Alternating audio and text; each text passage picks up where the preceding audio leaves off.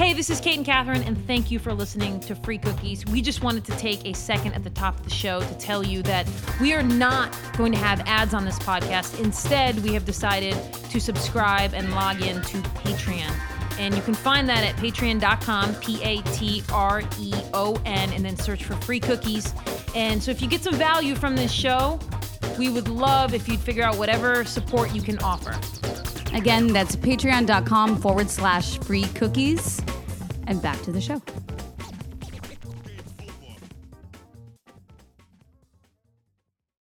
I'm Catherine Budig. And I'm Kate Fagan. And this is Free Cookies, a humorous podcast filled with thoughtful conversations and offering delicious takeaways. And on today's show, we are joined by Jane McManus, a good friend of both of ours. She'll be coming to our wedding. Soon-to-be professional roly derberer. She does roller derby, and she is also a former colleague of mine at ESPN. And I wanted to have her on. We wanted to have her on because she and I got into this really interesting conversation about stereotypes and how we embrace them while also trying to defy them. So we kind of try and tease that apart with Miss Jane McManus. Mrs. Jane McManus. No, also, wait. She's married, but she doesn't have her husband's last name. So she's do we not say into Mrs.? Stereotypes or labels. But also, we're going to talk about the fact that she got an entire paid year off, left New York, moved to London with her family, and has been living the good life, traveling, doing the things that humans should be doing. And I had all the questions for if I need to do that myself. Okay, but first.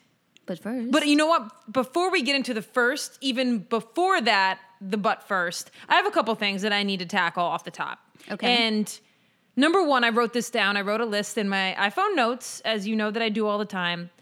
I wanted to point out a couple things that I did this week that are reasons why I should be on Team Jurassic Park. Oh, wow. Okay. My driving in New York City is on a level where I would be the perfect getaway car driver if we were being chased by dinosaurs. If there was traffic on Jurassic Park. No. It doesn't have to do with traffic or lights. It has to do with... You're a committed driver. And what I mean is that when you make a move, you fully commit to it. There's no half-assing. If you're going to go into a lane, even if there's a slight chance that you may, clip someone, you will do it. And I appreciate that. Well, my dad once told me growing up when he and my mom were teaching me how to drive. He said, whatever you do when you're driving, you just have to commit to it. That's good advice. It's kind of like the opposite of love not being hate. It's apathy. Mm-hmm. In driving, you can either be slow or you can be fast. You can either be really timid or you can be aggressive. But being in the middle and being apathetic about your decision is really the worst place it can be. I'm going to give you this point for Team Jurassic Park. So what is that? So, all right, let me see what else I have written down. Oh, fuck. I don't have another reason written down, but I thought I did. Hold on. Wait a second. Let me look through the rest of my notes. Know that Kate actually, she does know how to drive manual. So I feel like that would be maybe Are you just trying all to packaged together, but still, if there was a manual Jeep. I had another reason, at guys. Jurassic Park. Okay. Well, look, I don't have the other reason, so I guess that is a detour that doesn't help me. Except if I went on this detour, I would drive it very fast and very efficiently. Yes. Okay. The second thing I want to talk to you, and you're going to be kind of blindsided by this, and you're not going to know where to go with it, kind of like that first thing, is that we never talked about the song Lightning Crashes on the podcast. Oh, God. Remember we wanted to? Yes. And setting the scene, Kate's mother. Okay, but listeners are going to remember the song Lightning Crashes. Right? Well, depending on how old they are. And true, good point. Because we did get a listener email Lightning today. Crashes by Live, right? Live. Yeah, by Live. I called him Liv when I was growing up. Oh, dear.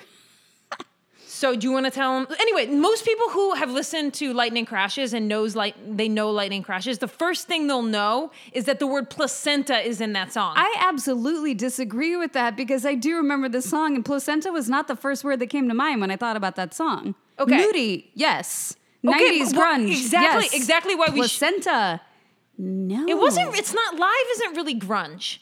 But anyway, the whole point is that I don't think of Live as grunge. Really? They seemed very kind of like Seattle No, they're grungy. not like Nirvana grungy. They were more... No. Okay, but the point, placenta, get to the point.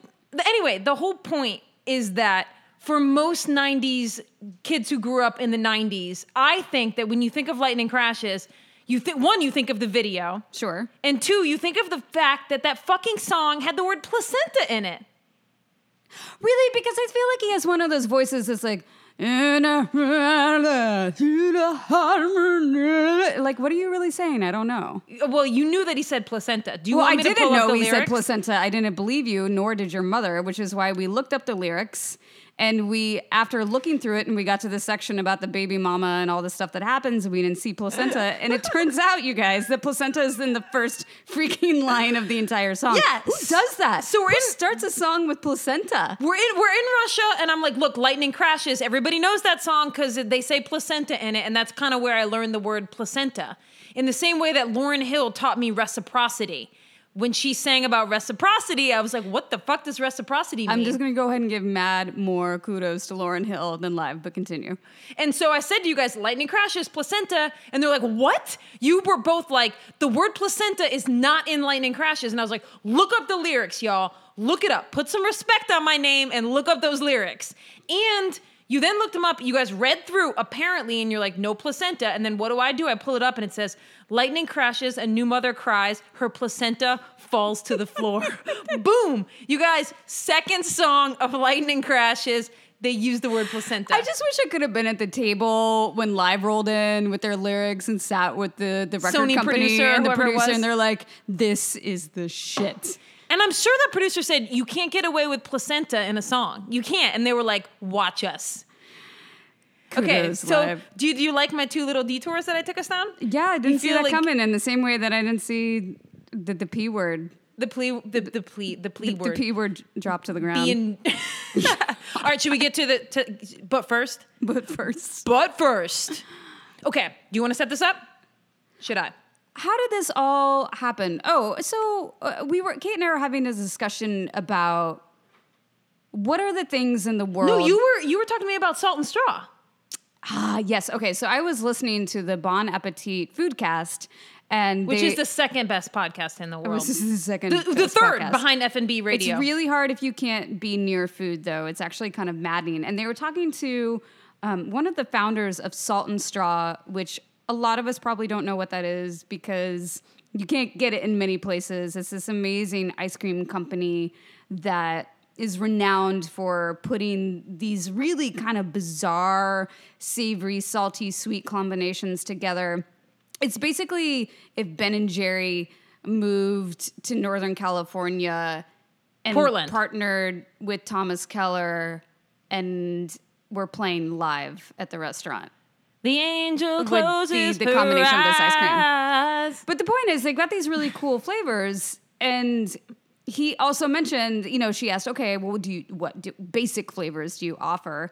And he said, well, there's some that we do offer basic, but there's some that you don't even touch because there's no way you can get better than the $3 pint of cookies and cream ice cream, for example.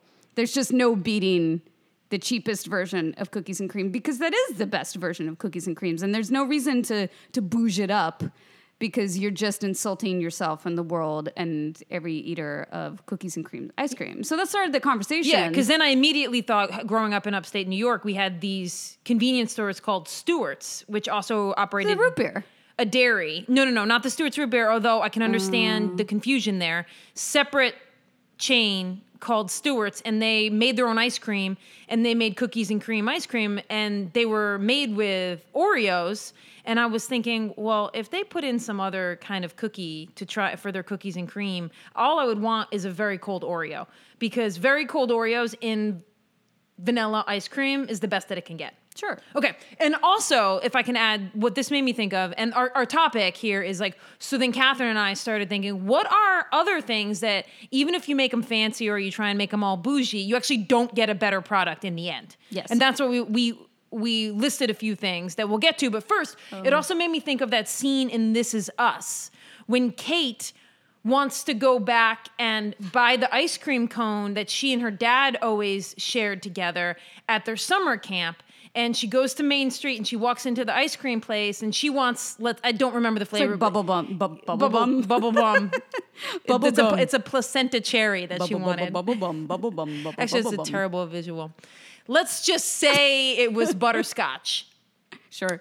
butterscotch cream. And they're like, no, the only thing we have is like this jalapeno halibut. Now, I mean, I'm just, honestly, I'm making it up, but like it had turned into this bougie ice cream store. Hipstery. And all she wanted was the memory. She just wanted to taste a memory, and she couldn't have it anymore. And so certainly part of the list of like what things aren't better bougie or aren't better fancy, you have to admit that some of that has to do with like just the base level memory that might be attached to the simple version of it. Absolutely. So we're going to share our list. And as always, we would love to hear from you and know what should be added to the list, what we missed, what you disagree with. You can always hit us up at freecookiespodcast@gmail.com. Also, you have to follow us on Instagram at Free Cookies Podcast. Yes, you can hit us up there. Those are the places that you can find us. If you were following us on Free Cookies Podcast on Instagram, you would be now seeing, I guess you can see it anyway, even if you don't follow us, because you can parachute into the page because it's not private, but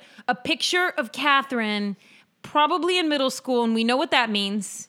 No, I was younger than middle school. Oh. This was 5th grade.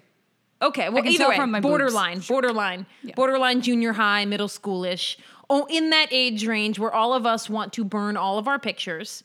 I have not supplied a picture of myself from that age because it would be me wearing rainbow-colored Umbro shorts, in Disney World with really short hair, and I got a lot of rashes then, so I would chafe a lot because I was a little chubby. And you've seen this picture. Now you're looking at me like I shouldn't be sharing this. Should I not be sharing this? No, every time I think of little chubby chafing Kate, it just makes me kind of Sad. furrow my brow. Oh, why though? I don't know. Are you sad for me? It brings up, I don't know, I just think chubby and chafing are two very sad memories for a child. Should I post this picture of me? Obviously. Chubby chafing Kate at Disney Oh, World? I have it on my phone. Don't think it's not going to show up when you... This photo of me that is up on Free Cookies Podcast was not approved, by the way. But I look hella fly. I've got braces. I have a bob. I'm pretty sure my ears are pierced. I am wearing a swimsuit that looks like it came out of Beetlejuice. Yep. And I am on the beach with a koosh ball paddle. Okay, back to our list. Because I'm a fantastic driver and I am steering us quickly back to our conversation. Ooh, see what you did there. Boom. All right, the number one on my list, and this is clear number one, far and away, nobody will be able to top this thing that is worse the more you bouge it up, is green bean casserole. Absolutely. If you try to like cut up your little onion and like deep fry your little onion and like make some sort of like coconut creamed mushroom bullshit. Oh my God, because I've actually tried to do this. I feel like I'm just getting... Oh, did I just read your recipe pelted. back to you? No, not really. You. All you want with green bean casserole are the products that are on the back of cream of mushroom Campbell's soup, and you put those things together, and it has to be frozen green beans. That is the only way to eat that. I don't know if I agree with that part. I remember them being fresh green beans growing up. Well, you bouged it up then. No, I take that back. Actually, what I do remember were they were canned green beans, but you would get the French cut. It was Whoa. Yes, it was a French cut green bean, and that was only if you were gonna go like, oh, I got a date, so I'm gonna get out the French cut canned green beans. Wait, you cook green bean casserole for your dates? I'm saying, if you wanted to impress a date and you're making green bean casserole, they better be French cut. I don't think you would impress many dates by making green bean casserole. Well, I don't think that you would get pants off if you didn't make it with the French cut. Pants off. Okay, do you have a number two on the list? Anyway, that is clear and far away the number one. Those were... Do you want me to jump in on some more? No, I think this may not be in numerical order for me as far as importance goes, but something that popped into my head are sunglasses. And I say sunglasses partially because they're so easy to drop, they're so easy to lose, they're so easy to break. And I also grew up with a mother that loved bargain shopping. So I have all these really fond memories of going to TJ Maxx and going to Marshall's and going to Target. It's not Target, it's Target. And I just really love cheap sunglasses because they're quirky and they're fun. And I don't feel bad about myself as a person when you inevitably scratch them up, which always happens. And as much as I think beautiful, bougie, fancy sunglasses are beautiful because they are beautiful, there's a layer of delicacy to them that makes me feel like they probably don't belong on my face. All right, so I solicited advice I solicited answers to this question from a number of people, and You mean your mom and dad? and Josh, my friend Josh Bard, shout out Josh. Josh listens. He's also a producer on Around the Horn, the ESPN show, and he came up with some good ones. Headphones. They don't get better the fancier you get. Well, it depends. Do you want headphones because For everyday you want the people. sound? For everyday people. You don't think everyday people want to tune out the world from time to time? And Do you hate Josh? Is that what this is about? All right, carry on. Okay. My dad, he offered this burger. He thinks, actually, Josh and my dad both think burger.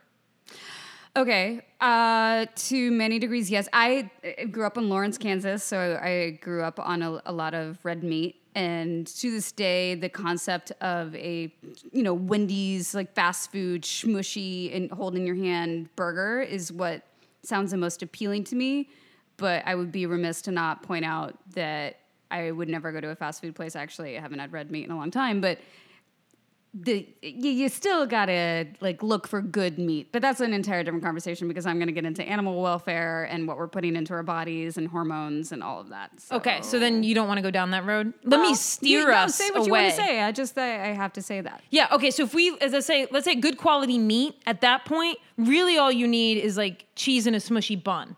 I don't know that a fancy bougie burger where you have a cracked egg on it and stuff is necessarily going to be better than an insanely... You don't like an egg on a burger? All right, so you don't agree with burger. There you go. That's what the bottom line is. You don't agree with burger. I agree with elements of burger. I agree that people like Sean Brock, or there's a place called Little Jack's in Charleston, and they basically make a really fancy, high ingredient fast food style burger. And I think that is if the burger from my childhood and the burger of the Bouge had a baby and produced this burger. Okay, well then now I feel like I'm quizzing you because here's one that I do agree with most of the time, a workout. I think a simple workout that you could do at home, let's say you go for, for me, well, right? What's a bougie workout though? Can you define a Soul bougie? Cycle? Okay, I agree. I don't think that we just gave a lot of love to Soul Cycle, though. It's a good thing we're not looking for a sponsor. All right, should we bring on Jane? Yes, we should bring on the Jane. All right.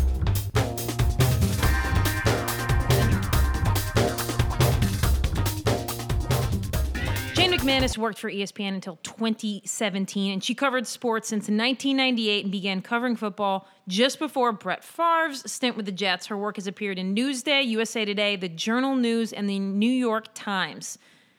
I also co-hosted with Jane a national radio show called The Trifecta, which also included Sarah Spain. Jane now lives in London with her 2 daughters and her husband, and she's still covering sports, and she's still one of the smartest, funniest people I know. And fun fact, the first time that Kate and I were dancing at a party together, she was hanging out with Jane, and I was worried that Jane was trying to manipulate? No, not manipulate. Hoard you. She was hoarding you. I got jealous. On the dance floor? Yeah, I got jealous. Do you think it's because my moves are so sick? I think that's because your moves are... You have really good lateral dance moves. Ooh. That's not going to make sense yet, but it will Until after you this. listen.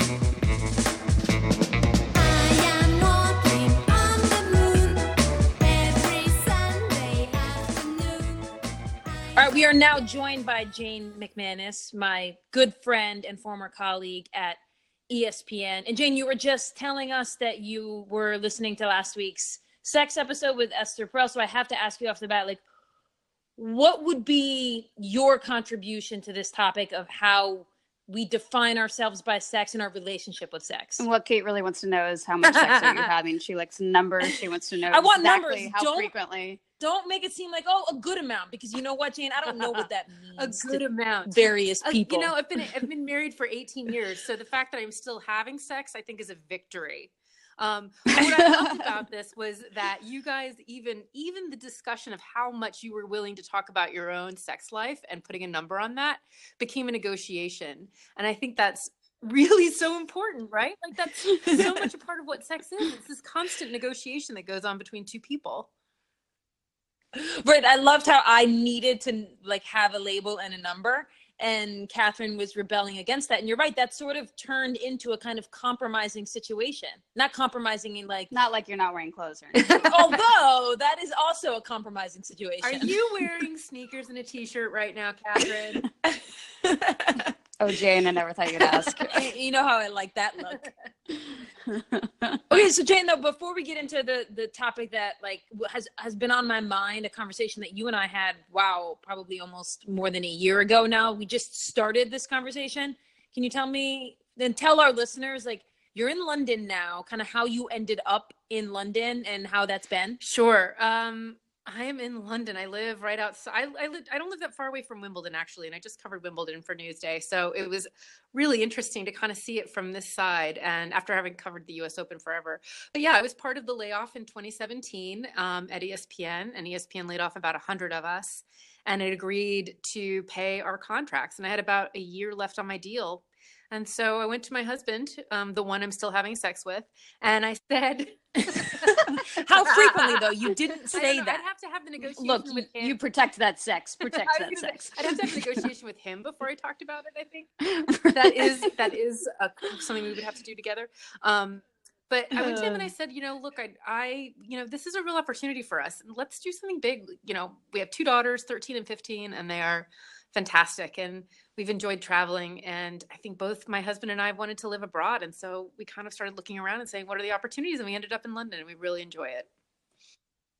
Yeah, I kind of, when you were set to move over there, I was like, this could really go one of 2 ways, is that there's a culture shock, even though we all think of London as not that different than New York. There could be this culture shock, and the difference in schooling for the girls, and you could just be desperate to come home, or you'd fall in love with it. Which one are you? Right. Well, it's a binary, right? It has to be one or the other. It has to be. That's what we've learned through Exactly. sports. Well, I think it's definitely more the latter. The girls are thriving in school, which is great, and they both really love it. My older one likes it a lot more, I think. And has really taken to it. It's just been, she's 15. And it's just been great to see just a different side of them kind of come out. It's a different type of school, and they've had really good public schools in the US as well.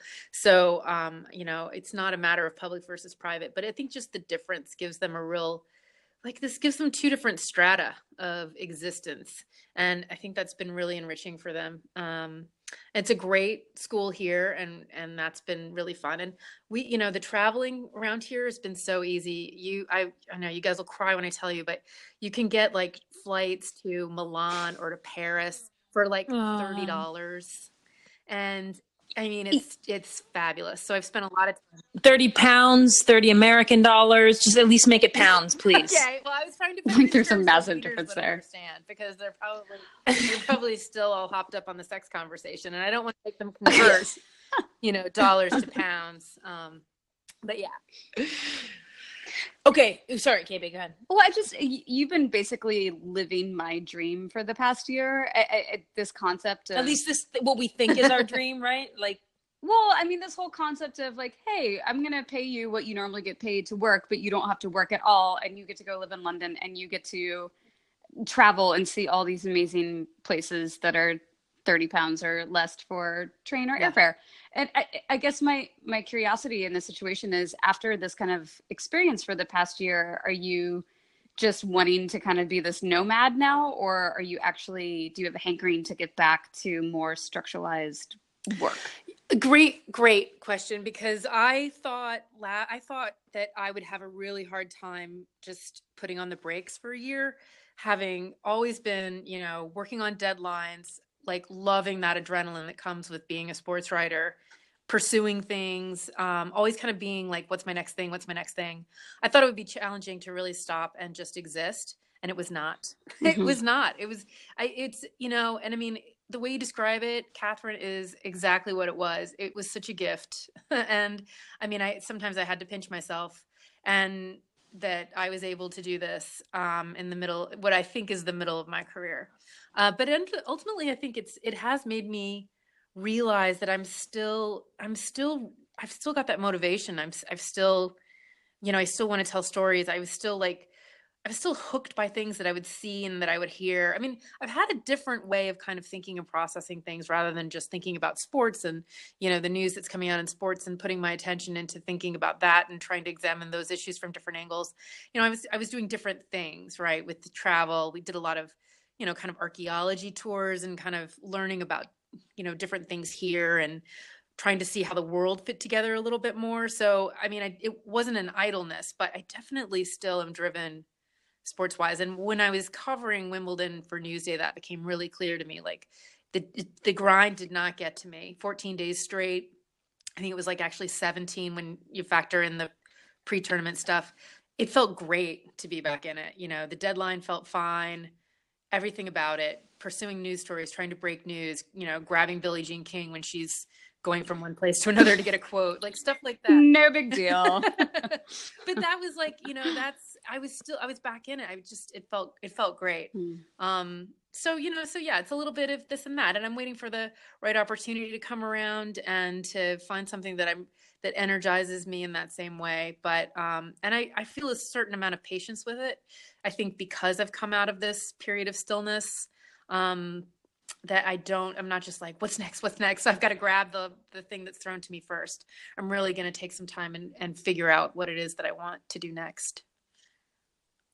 So, okay. So for additional context for our listeners, they probably know, or maybe they don't. Jane and I worked on the Trifecta radio show for 2 seasons. And even more than that, Jane, you're someone that I would always kind of bounce ideas off of, or when I felt like whatever perspective I had about a topic or a story, I could sense that I was missing a perspective, but I couldn't actually define what that missing perspective was. You were someone that I always, and still do to some degree, like reach out to and like, here's what I'm thinking about, what's going on, like, what are you missing? And so I remember that this was probably about a year and a half ago, in the middle of a lot of the Colin Kaepernick kneeling and in the middle of a lot of sports stories that were diving into and dovetailing with politics. And I think at some point I came to you and I was like, look, I'm kind of sick of talking about gay issues because I'm gay. I'm kind of sick of chiming in on women's issues because I'm a woman. Like, I wanted to kind of like shake up what kind of perspective I would offer. And I remember you kind of saying this, maybe off the cuff, but maybe something you'd been ruminating on, this idea of like, well, part of that is probably like you like rebelling against whatever, definitions you think people have of you. Yeah. And that kind of launched us into this conversation about stereotypes. So can you share kind of a little bit about that philosophy you were chewing on back then? Well, it's interesting because I think I was in the middle of writing a story, and it was a story I'd been thinking about for a long time. And it was called The NFL's Racial Divide. Ultimately, it was written for The Undefeated with Jason Reed, and he and I worked on it together. And so I'd kind of been thinking about it. And the basic premise of the story was that, when you look at an NFL team, it's a very integrated place. An NFL locker room, you have black players, you have white players, living in harmony. But if you look at actual NFL positions, they often break down, or there's a racial affinity that goes along with that position. Quarterback predominant, and we got the numbers. Quarterbacks are predominantly white. Centers are predominantly white. Cornerbacks are almost exclusively black. Wide receivers, downfield wide receivers, are almost exclusively black. Safeties are a bit of a mix. But anyway, you can go down and look at this. Kickers are almost exclusively white. So we were like, well, why is that, right? Because all of these players are playing on the field, and especially when you look at like defensive line and offensive line, sometimes the skill set is very similar for those positions, and but yet an offensive line is often white, whereas a defensive line is often black. So I was kind of trying to think of these things, and we were finding out that Jason Sehorn, who was the last cornerback, white cornerback, I think, to make the Pro Bowl in the NFL. Finding out that he told us his story of having to, when the Giants drafted him, they wanted to make him a safety, which is, again, a more mixed position. And he had to fight to be able to play cornerback in the NFL. And he ended up going to his defensive backs coach, Dennis Thurman, who is a black defensive backs coach. So his black defensive backs coach was telling him to fight to play cornerback as a white player in the NFL. So it kind of was stirring up all of these different things about like categories and expectations and what people associate with you and say you're capable of based on these criteria that they're observing from afar, right? Like Jason Sehorn was a fantastic cornerback in the NFL. And yet, because people had expectations of him because of the package he was in, they were already projecting, what his ceiling was.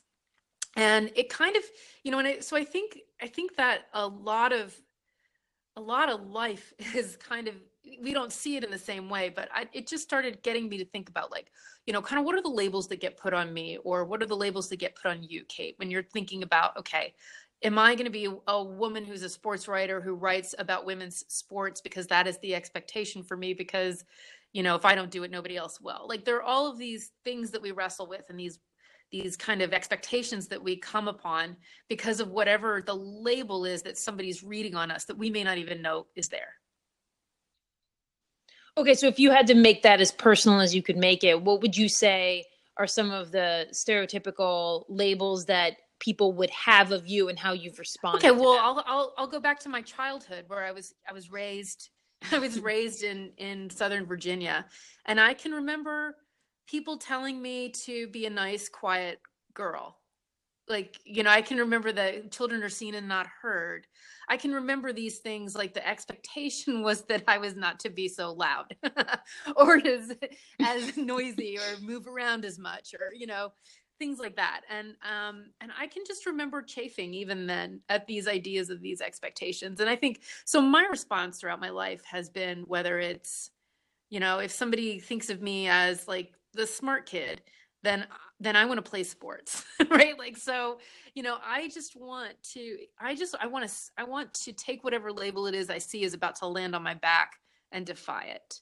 And that's kind of, I think that's led to some choices that I've made, maybe even becoming a sports writer. Like I didn't think you could become a sports writer when I was growing up. I didn't see a lot of women doing that. And then when somebody said to me, you know what, you should become a sports writer, I think it appealed to me on a number of different levels. First of all, sports, but also because I think it was kind of like, well, that would be shocking. Like there's this rebelliousness that it kind of triggered. Well, how many of these stereotypes do you think exist? How do I say this?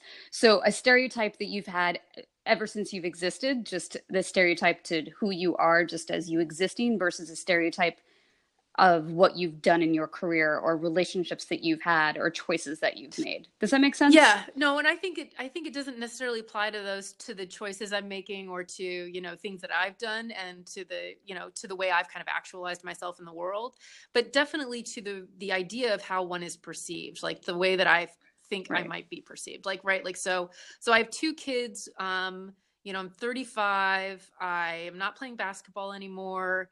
And then I come across roller derby, and I was like, this is the sport for me. And I think part of the reason was that it defied all of those expectations, right? Like I'm now a sports writing mom, and I just didn't want to be the sport. You know what I mean? Like I was like, I want to play roller derby instead. So, I think that is kind of, it's been a bit of an anti-motivation in my life. And I don't even know that I necessarily realized it until I started working on that story and thinking through all of those ideas of expectations, and kind of, and then trying to do the math in my own life and apply it to my own situation, and then kind of see like, this has a practical application. But it all kind of stemmed from that idea of these affinities among NFL football players and how they get typecast. Okay, so what that calls to mind for me is when I was playing basketball. Sorry for all our yoga listeners, and they're like, there's way too much sportsing happening here, but don't worry, we'll talk about tattoos and handstands soon. I have tattoos. So when I was and you play roller derby. You wanted to defy someone's expectation of you, and so you got a tattoo. That's exactly right. At 19, I wanted to defy my mother's expectation of me, and I got a tattoo. She cried. Is it a cartoon character? Is it a rose wrapped around the world? Well, you've got to think of my era. So this would have been in I want to say the late 80s or the early 90s. So like I was on the vanguard. Is it Jonathan Taylor Thomas? No, it is his face. It is a little outline of a sun because I wasn't brave enough to really go full on into like a skull and crossbones. Nice. Oh God, outline of a sun. Back to my story. So when I was playing hoops, I was a good outside shooter. And I can say that I was good because I was really not great at some other things like quickness and first step and driving to the hoop. Did you say you were laterally bad? Yeah, I had poor lateral speed. Okay. I could Of all things to be bad at. Oh, laterally, yeah. That's well, really in basketball, that's a problem. yeah. In regular life, you don't have to employ your lateral quickness quite as frequently. Sideswipe a dinosaur. Yeah. So the way I would respond to over the course of my playing career, people saying, "Oh, Kate's an outside shooter. Kate's an outside shooter. She can't really drive to the rim," would be to, in what I believe were my weaker moments, passing up open outside shots to drive to the rim. Yes. And so this brings up a couple questions for me because on one hand, I can see that my reaction to pass up an open shot and go away from my strengths to prove to people that I am not the definition they have of me, and that in some ways that could lead to me opening up a new skill set and diversifying my game, right? Yes. Or in the case of someone else, like diversifying their skill set in life. But I also can see how that would be a weakness because there's this sense of pride and me going away from what my strengths are to kind of pridefully prove something to someone. So I can't decide which I think that is, whether I should lean into the definition of me and be the best at that thing or to try to rebel against it. I like that you rebelled against it, frankly, because even though I got swatted at the rim every single time. Are you sure you got swatted? No, not every single time. No. Sometimes I definitely finished with my left hand. Wow, that's really diversifying. Yes. But I think that actually makes your game stronger. I really do. As somebody who, let's see, you're speaking my language, and sorry, I am terribly inflexible, so I can't think of a good yoga analogy. I was trying, but I used to practice this shot because I played a lot of pickup in New York when I first moved to the city, and I used to practice this shot, which was about being mid-range within the arc, because I was a really good outside shooter too. Probably not as good as you. Believe me, I did not have the skills, but I would try to do like a little mid-range jumper that I would bank in at a kind of a high angle, and it was really hard to block. And so I totally get where you're coming from with that, which is like people are going to expect you to take the outside shot, but if you can get mid-range and do a little bank in a jumper, that is amazing, right? Because nobody's expecting that. But you find, but I think that that's actually helpful because that it's the element of surprise, right? Because if people think they have you, people think they understand you and they figured out who you are, whether it's as a player or as a person, you're not going to surprise them. They're going to become bored with you. And I think, in a lot of industries, and I think even just to keep getting bored with yourself, you want to be able to reinvent yourself. You want to be able to surprise people. You want to have, I think that it makes a lot of sense, and it probably ends up, it's probably helps you in your career if you take that approach and apply it to something else. So you know how if a crime has been committed that they'll have sketch artists and you try to describe the culprit to the person and they create the sketch? This is going to make sense, I swear. This is kind of the way that my brain is working right now because I was trying to think of an analogy to describe this stereotype, and are we fighting against who we truly are? What are we truly? This is all going through my head during this conversation. Right. So I've settled upon the analogy that we're all piñatas, and that if we have enough people take massive hits at us, we are going to explode with the goodness that's actually coming out of us from the inside instead of the aesthetic on the out. Whoa. Yeah. Wait, so tell me more about this. I think, because I've just been questioning this conversation, and the question for me is, do we fight these stereotypes because it's who we are and we don't like it? Or is it the complete opposite, that it's just a stereotype and that's the complete antithesis of who we are? That's what I'm trying to get at, and I'm not suggesting, Jane, that you have the purest answer to that, but that's like or does anyone truly have the answer because to that? I think too, one thing when it comes to not embodying stereotypes, and rebelling against the perception you think people have of you. I mean, certainly being gay, that's something I think about constantly, is if I wear something or if I look like something, what is the perception that other people have of me? And I'm living up to this stereotype. Oh, she's gay. Of course she's wearing that. Right. Of course she looks like that. But if I don't present myself in that way simply because I don't want people to perceive me in a certain way, then I'm kind of going against who I am in order to not live up to a stereotype. Yeah, but see, I don't think any of us are the sum total of any of these perceptions that people are placing on us. I think it's really limiting. So I think you should wear whatever you want. And if it happens to go along with somebody's idea of what you are, that's great. And if not, then, well, it's fine. You didn't want to, do that anyway. But and in these situations, yes, these things kind of hamper us in public life, but I think they're so much more damaging than that. And I think that that NFL story of the people being limited by positions, it kind of speaks to that. People are denied opportunities because of these perceptions. Like it's more than just not going along with something to be rebellious. It's actually that if you're perceived in a certain way, like because of your race or because of your sexual orientation, you're most likely, without even knowing about it, going to lose out on something if someone in power has a negative association with whatever your ism or your quirk is, right? Like even if it's not a racial affinity, if it's just because you like wearing pants and you're a woman and someone doesn't get some sort of feeling about that. I mean, like there literally are things that you can be denied as a result of that. And I think that we see it in the worst cases play out when it comes to violence against people of color and how dangerous sometimes these things can be. And I kind of feel, I feel like it's very hard. That's a very difficult issue to kind of get around and to grapple with. And it is associated kind of with these thoughts, but you really can't do anything about it. And so I don't know if I just feel like I want to rebel against my own life because I feel like they're so damaging in some ways, just in a larger cultural sense. What would you say, before we let you get back to your like sexy British life, which I think of as just more cultured than our own. But before we let you get back to that, what would you say is the most? Gotta have her biscuits. Yeah, her biscuits and her fish pie. Oh, I did. I had a fish pie, and I know that's so stereotypical. I don't even want to know. I can't believe you had a fish pie in London. I was hoping you were going to say some bangers and mash. But what would you say is the most recent example of you trying to either defy what you think are other people's expectations of you or find yourself rebelling against some stereotype of who you are? I think maybe moving to London.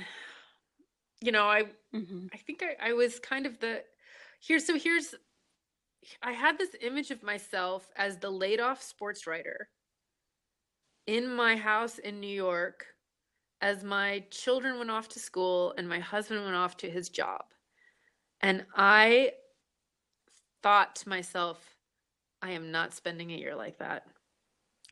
And that was why that's why, I was like, look, what are we going to do? I mean, and I dragged my whole family along on this caper in some ways. Although I think obviously they also kind of wanted an adventure and it came at a good time and there were lots of good reasons to do it. But I did not want to be a depressed, laid off sports writer who couldn't work. And maybe that was the impetus in some ways, getting away from what I know is a reality for so many hundreds of people who've been in our business and have had this same thing happen to them. I mean, there are literally thousands of sports writers who've been laid off in the last 10 years. And I just didn't want to take part in that. I was like, I'll explore some other part of myself. I'll, travel, I'll write if I want to, but I'm not going to be that person.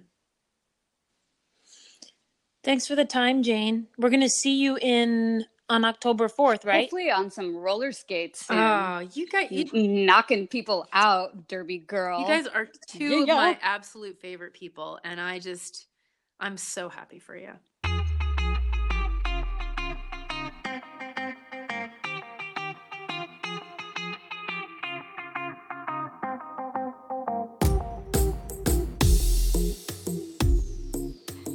And that's a wrap. This is Free Cookies, produced by Lindsay Collins of F&B Radio.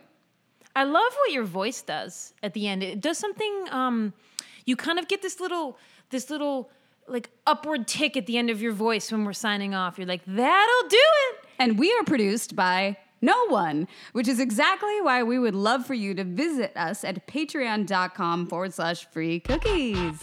Like Please, that? you should definitely follow us on Instagram, Free Cookies Podcast, where there's a picture of Catherine when she's in 5th or 6th grade. And there might be a picture of me in my Umbros. And I have a t-shirt on too. Chafing. The sneakers. And one of those, the sneakers and the socks. You remember the socks you'd Do you wear? realize no one's listening to this part? They should be, because this is where the gold happens. Oh, fuck. I don't have the thank yous. Oh, keep going though. I can just filibuster for a little while. No, because no one listens to this part. Yes, this is why we can keep going. I was thinking more about Team Jurassic Park and how, number one, if I were tasked with being the getaway driver, on one hand, I think that would be an asset for me. But on the other hand, I feel that most of the time in Jurassic Park, the getaway stuff is so unstructured, and I'm better when I know where the lights are and there's a lot of understanding of gaps and rules. So I actually don't know, if I were arguing and if this were a debate, whether or not. Do you have them yet? Do you have those? Do you have them? Are we seriously not redoing this? No. Do you have them though? Yeah. Yeah. Shout out to the people. Shout out to the people who will never hear their names. Yes, they LL will. Cheesy, Troy Whoa, and LL Philly, what?